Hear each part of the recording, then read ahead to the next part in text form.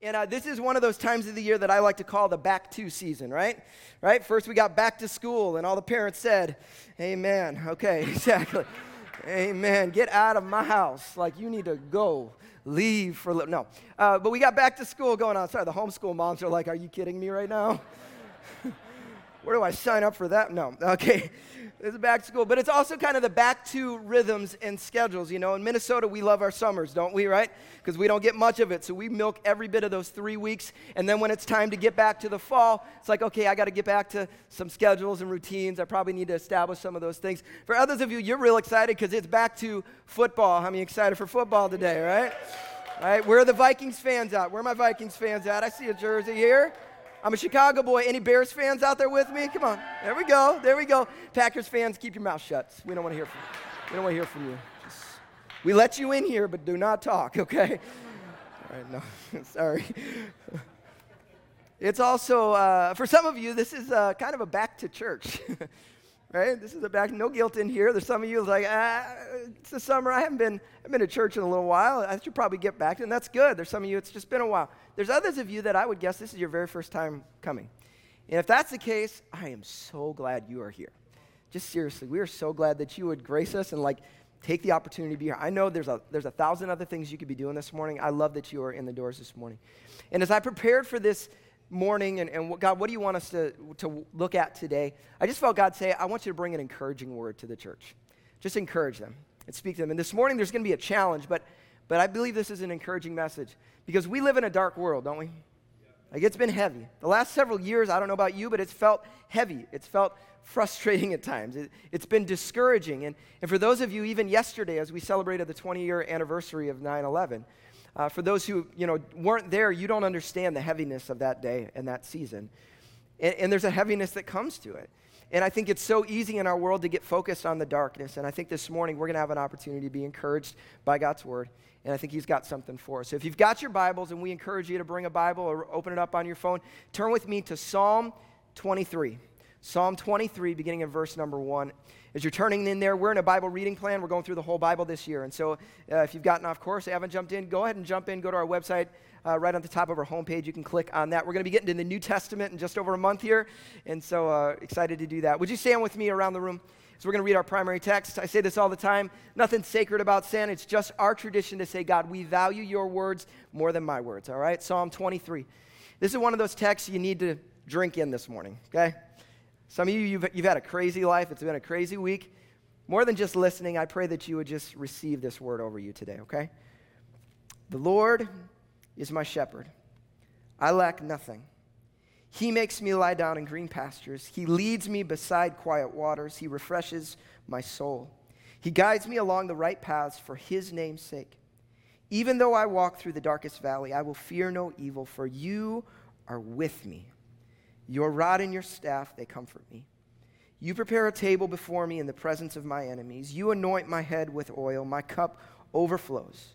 Surely your goodness and love will follow me all the days of my life, and I will dwell in the house of the Lord forever. Let's pray. God, we thank you for your word. And God, I pray that you would allow the truths of this to really resonate in our hearts, God.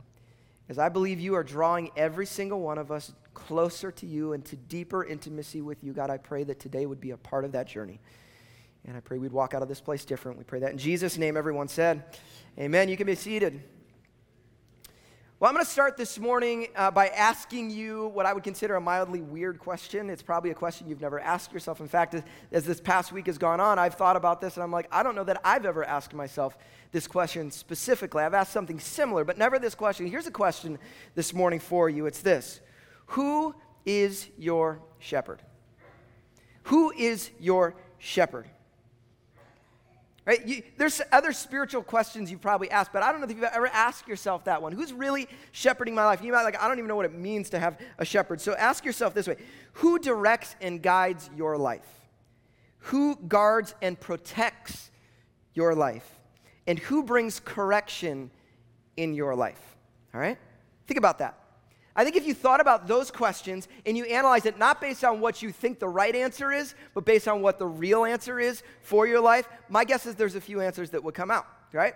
first answer would probably be this. For a lot of you, you would say this: your family and your friends, right? Your family and friends. They're the ones that oftentimes are guiding your life. Maybe it's parents, maybe it's a spouse, maybe it's a sibling, maybe it's a friend group that you have, some close relationships you have. They're the ones that guide you. They guard and protect you. You got a mama bear out there, right? Somebody picks with you, she goes after them, right? Or maybe you need correction in your life. You got parents, you got those. They bring correction to your life. Maybe they're the ones shepherding your life.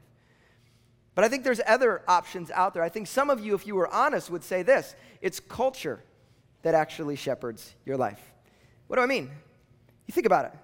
The world around you, the flow of culture, what's going on, our media, our news, what gets spoken in your life, actually that's what's guarding and directing your life. That's what's influencing where you are headed in your personal life. They're shepherding you a whole lot. But then there's some of you that I would say that maybe your answer is this: you are the shepherd of your life. Maybe you've been hurt, right?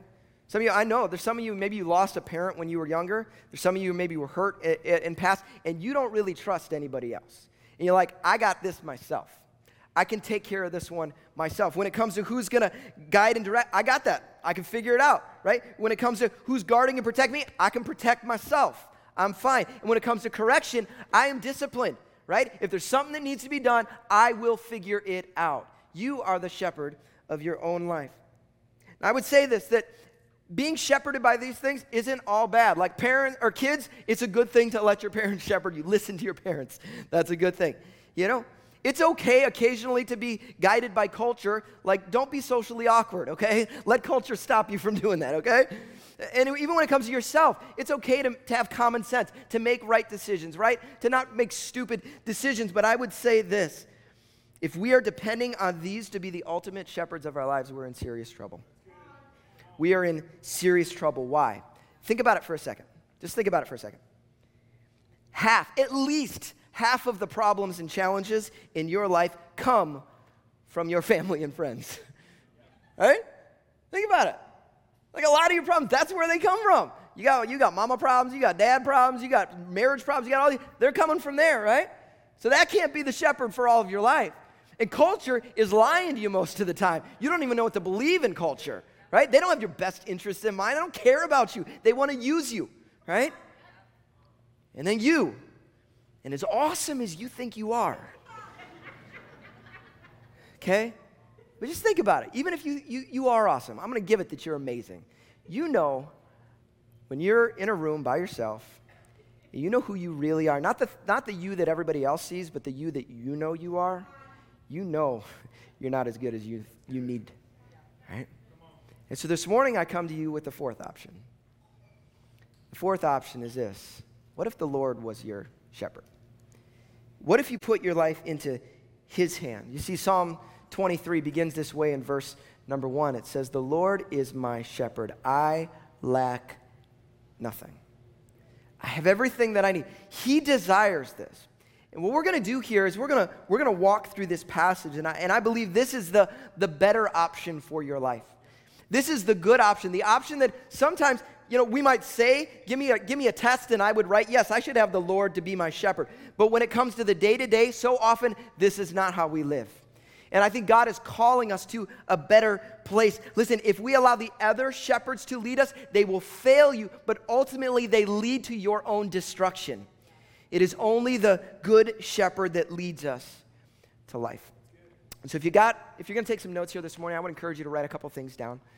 First thing that as we walk through this passage is this. First point is, he's a God who provides. What is this shepherd like? This shepherd that we can put our trust in. He is a God who provides. Look at what it says in verse number 2 if you're following along. It says, "He makes us lie down in green pastures. He leads me beside quiet waters. He refreshes my soul." Now this is shepherd and sheep language. And sorry, but newsflash, you're the sheep, okay? Which is kind of offensive because sheep are dumb, right? But when you think about the decisions we sometimes make in our past, like, yeah, I'm kind of a sheep a lot of the time.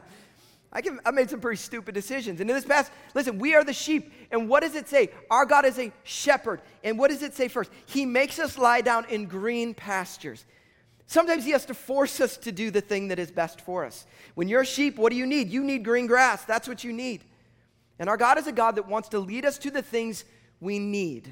So often we are looking to be led where we want to go. And our God, he says, listen, I am a God who will provide for you. I provide the things you need, not always the things you want. But will you trust me? Will you allow me to lead you there, to lead you to life? That's what I want to do. Goes on, and he says, he leads me beside quiet waters. If you're a sheep, you don't want to take a drink from a rushing river, okay? You're going to get swept away.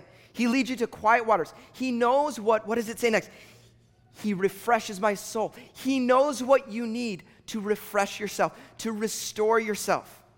And see, what I love about this language here, this isn't a striving language. This is a restful language. And how different is that from our world, right? We live in a world that's all about strive.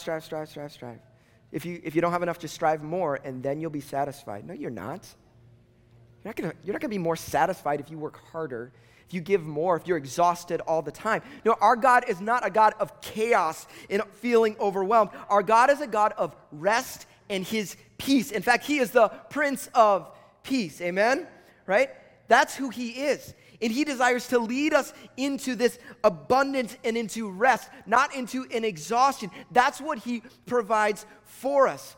What I love about Jesus, if you read about him in the Gospels, Jesus would get really ticked off at times. You know who he'd get ticked off at? At the religious leaders. Why? One of the main reasons he would get ticked off at them is this, that when it came to the concept of the Sabbath, that if you don't know what the Sabbath is the 1 out of 7. 1 day out of 7, you're supposed to rest. You're supposed to cease from working and rest. Why? It's a reminder that God is your source, a reminder that you are not the source, okay? And that you can trust in him and that you're not going to operate out of always going, because that is actually detrimental to your life. That's the point of the Sabbath. But the religious leaders had turned the Sabbath into something where it was just, oh, you got to follow all the rules and do everything just perfect. And if you do it all right, then you'll be fine. He's like, no, that's not the point. I'm a God of rest.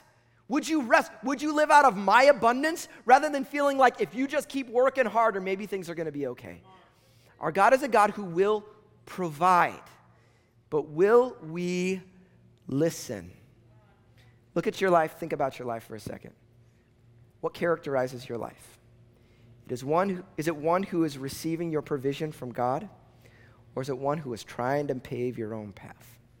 Right? He is a God who provides.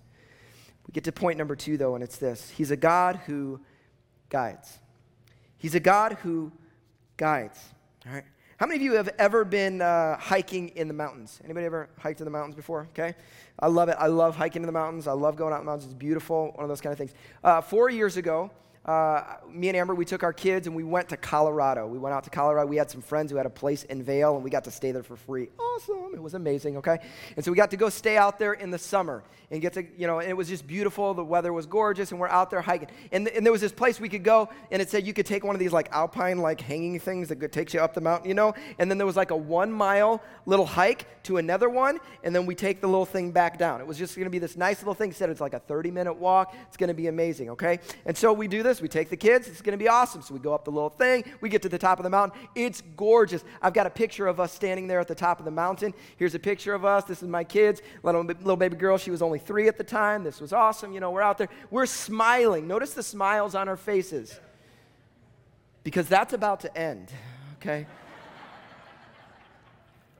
So we had there was a little path. They said, remember, 30 minutes. It's like 1 mile to go walk to this place. I'm like, great, okay. I look at the map. I'm like, I think it's right here. This is going to be great. So we start walking, It's great. We get a little ways down the road. I'm like, I don't think I went the right way. And I'm looking at the map. I'm like, I don't see us on the map anymore. And I'm a little confused. And so we get about an hour into this thing, and I'm like, I don't know where we are. I cannot figure out where we're at. We get to 2 hours, and I'm like, I still have no idea. Now I'm thinking, are there bears out here? Because I don't know where I am anymore. And so you remember, this was not the plan. So our kids, they were expecting lunch in 30 minutes. So they're hungry. We've got no water. We're out here roaming around the forest. I have no idea where we are, and we're not seemingly getting any closer. We get to 3 hours out there. I still don't know where we are, okay? And they're getting cranky. My little baby girl, back at 1 hour, she gave out. And, I've got her on my shoulders. I'm carrying her around now for the next 3 hours. Around 3.5 hours into this trip, we spot finally where it is we're supposed to go. But I don't even see a trail to get there. And I said, doesn't matter. We're walking down the hill. We walk down, just straight down the hill to get to where we're going, okay? And there's no path, doesn't matter. All right? We finally get to this thing. After 4 hours, my kids are exhausted. We get to the bottom of the hill, and I'm a good dad, so I bought them ice cream, as you can see in the next picture. And my little kids, they ate the ice cream, and they forgot about everything that took place out on the mountain. It's awesome. Ice cream solves all sin. But I say this because it didn't matter that I just took a path. I had to take the right path. See, what does he say? He guides me along the right paths for his name's sake. And see, here's the problem that we have, is that we want to say, oh yeah, God, I want you to shepherd me, until he tells you to go somewhere that you don't want to go. Because you don't think that's the right path. You say, God, I know better than you do. I want to do things my way. And here's what God would say to you. Are you going to let me shepherd you or not? I want to lead you down the right path. I want to guide you into good things. We talk about Zoe. Maybe you're a guest here and you're like, what in the world is Zoe? Zoe is the Greek word for life. It's the abundant, overflowing, overwhelming life that is only found in Jesus. But guess what? Zoe life comes on his terms, not on yours. And he will guide you. He will guide you into that Zoe life. That's what he desires for you. That's what he designed for you. But are we responsive to him? Are we saying, God, I will respond to you. I will allow you to lead me. I will allow you to be my guide. I will let you take me into those places. And where does God do that more than anywhere else? Right here in his word. Do we come to his word and say, what does it say in Psalm 119? It says it this way in Psalm 119, your word is a lamp for my feet, a light on my path. You lead and you guide me into righteousness, into the good things of life. But are we listening to him? Listen, he's a good shepherd. He cares for you. He knows what is best for you. He is calling and beckoning you. Will you listen to him? Or are you going to go your own way? So he's a God who provides. He's a God who guides. And finally, he's a God who's near. He's a God who's near. Look what it says in verse number 4. It says this, even though I walk through the darkest valley, and some of you may know this, even though I walk through the valley of the shadow of death, what? I will fear no evil, for you are with me. Hear this. Up until this point in this passage, in this psalm, the writer has been talking about God, right? He's been talking to the Lord. This is who he is. At this moment, it's the first time he's talking to God. Why is that? Well, I can tell you from experience that there is an intimacy that comes through the valley and a nearness of God that you only experience in the valley that changes your relationship with God. And I could look across this room to people who have walked. I could pass the mic around this room to those of you who have walked through valleys, who have walked through hard circumstances, who have been overwhelmed. And if you have stayed close to your shepherd, you have known an intimacy with God that you had never experienced before. Our God is a God who is near the brokenhearted. Our God is God who walks, who says, come to me, all those who are heavy laden, and I will give you rest. He's the one who says, I want to be close to you. I'm not looking to be far off. And if some of you are like, I don't know if he wants to be near to me, just look at the cross of Christ.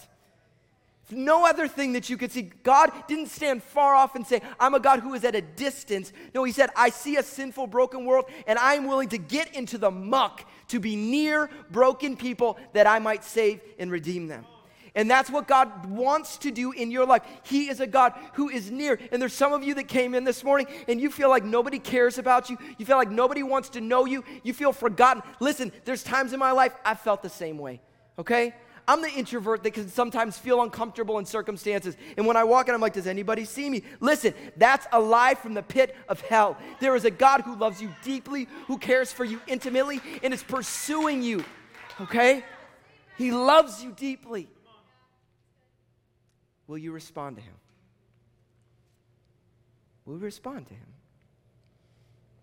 The Lord is my shepherd. I lack nothing. So I want to close this with our big so what. Every week we have a big so what, right? We say, so what? What's the point of this thing? If you forget everything else that I have said here this morning, I want you to hear this. He's leading, or he leads, but will you follow? He leads, but will you follow? I think a lot of times we question, well, God, will you really do this? Will you really do that? He's a man of his word. Listen, he'll do whatever he said he was going to do. The question isn't, is he doing his part? The question is, will we do ours? Right? And I would bet that there are some of you that have walked in the room this morning. You've come in and you have been led by anything and everything other than the Good Shepherd.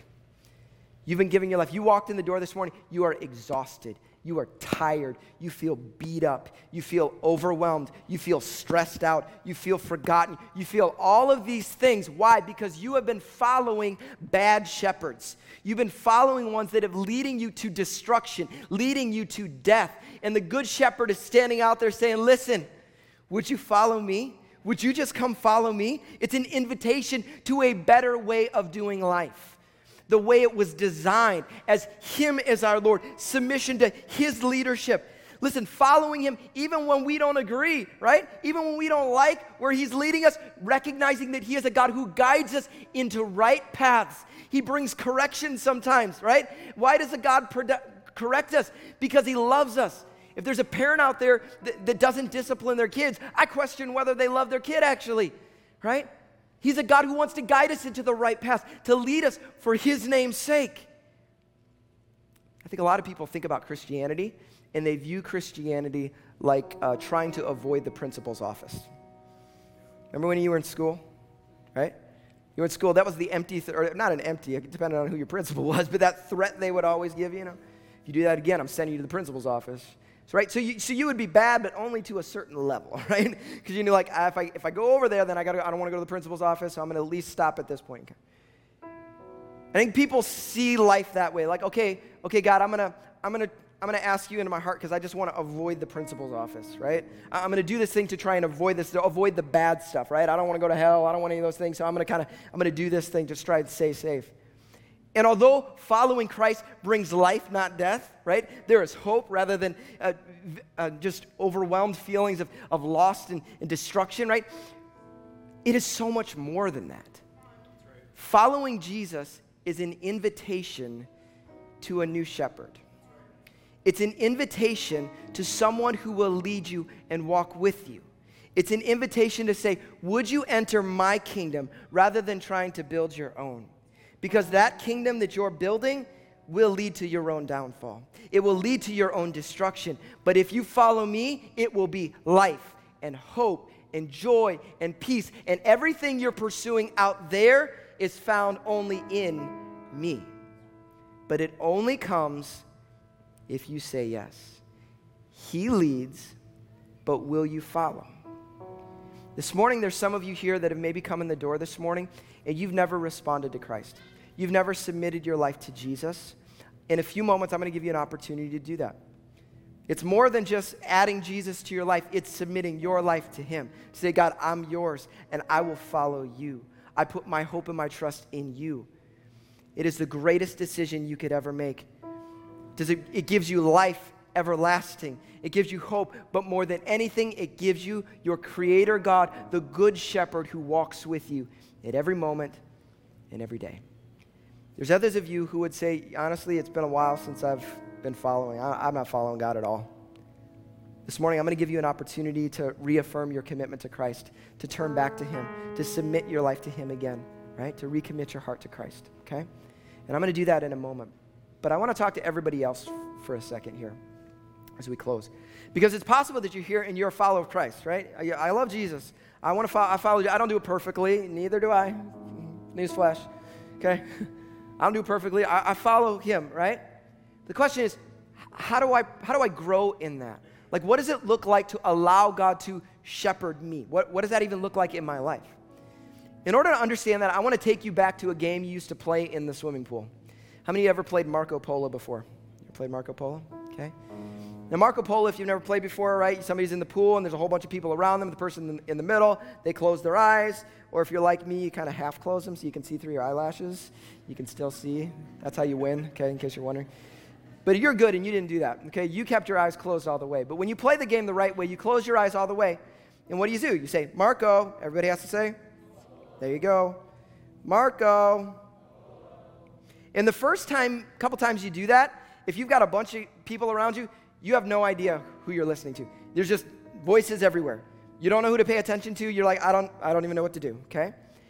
But somewhere along the line, you begin to say, Marco, and you hear one voice, and you're like, okay, I'm going to go for that voice, right? And every time you say Marco, everybody still says Polo, but you're not listening for those voices. You're trying to hear that voice. That's the voice you're pursuing. That's the voice you're going after. And you draw near to that voice. And you start to lose any thought of these other voices, and you're paying attention, and you begin to hear. You reckon, I know who that is. I know that's my friend, right? I know his voice. I know it, and you pursue it, and that voice starts to move a little bit. You're chasing that voice down. Why? Because you are intentionally going after that. You are following that voice. That is the only voice that matters to you. That's what it means to follow Jesus, okay? It means in a world that has voices all around you, right? Students, there are so many voices trying to speak to you. And sometimes we can get paralyzed just standing here like, I don't know who to listen to. Listen, I know who you should listen to. You should listen to our God. And he speaks primarily through his word. Do we put ourselves in a posture where we want to hear from God? God, I want to hear from you. And when we hear, we begin to learn his voice. You know what Jesus said? He said, my sheep, sorry, we're those sheep still, but my sheep, they listen to me. I know them and they follow me. That's what Jesus said. So are we going to be those who say, God, I hear your voice and I pursue your voice. And I know there's other voices, but I don't care about those voices. I want to hear your voice, God. I make space for you. I spend time in prayer. I spend time in your word. I come to church not just because it's a fun thing to do. I do it because I desperately need to hear from you, God. And the more we posture our hearts in that way, the better we will know our shepherd's voice. And as dumb as sheep are, I had a lady this morning, she worked with sheep when she was a kid. She said, as dumb as sheep are, they know their shepherd's voice, and they follow.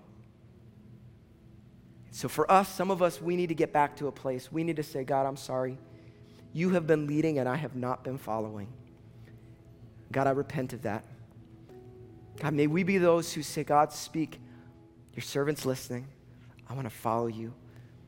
I'm going to give you the privilege to shepherd me. Even if you lead me where I don't want to go, I trust you and not me. That's what it means to follow Jesus.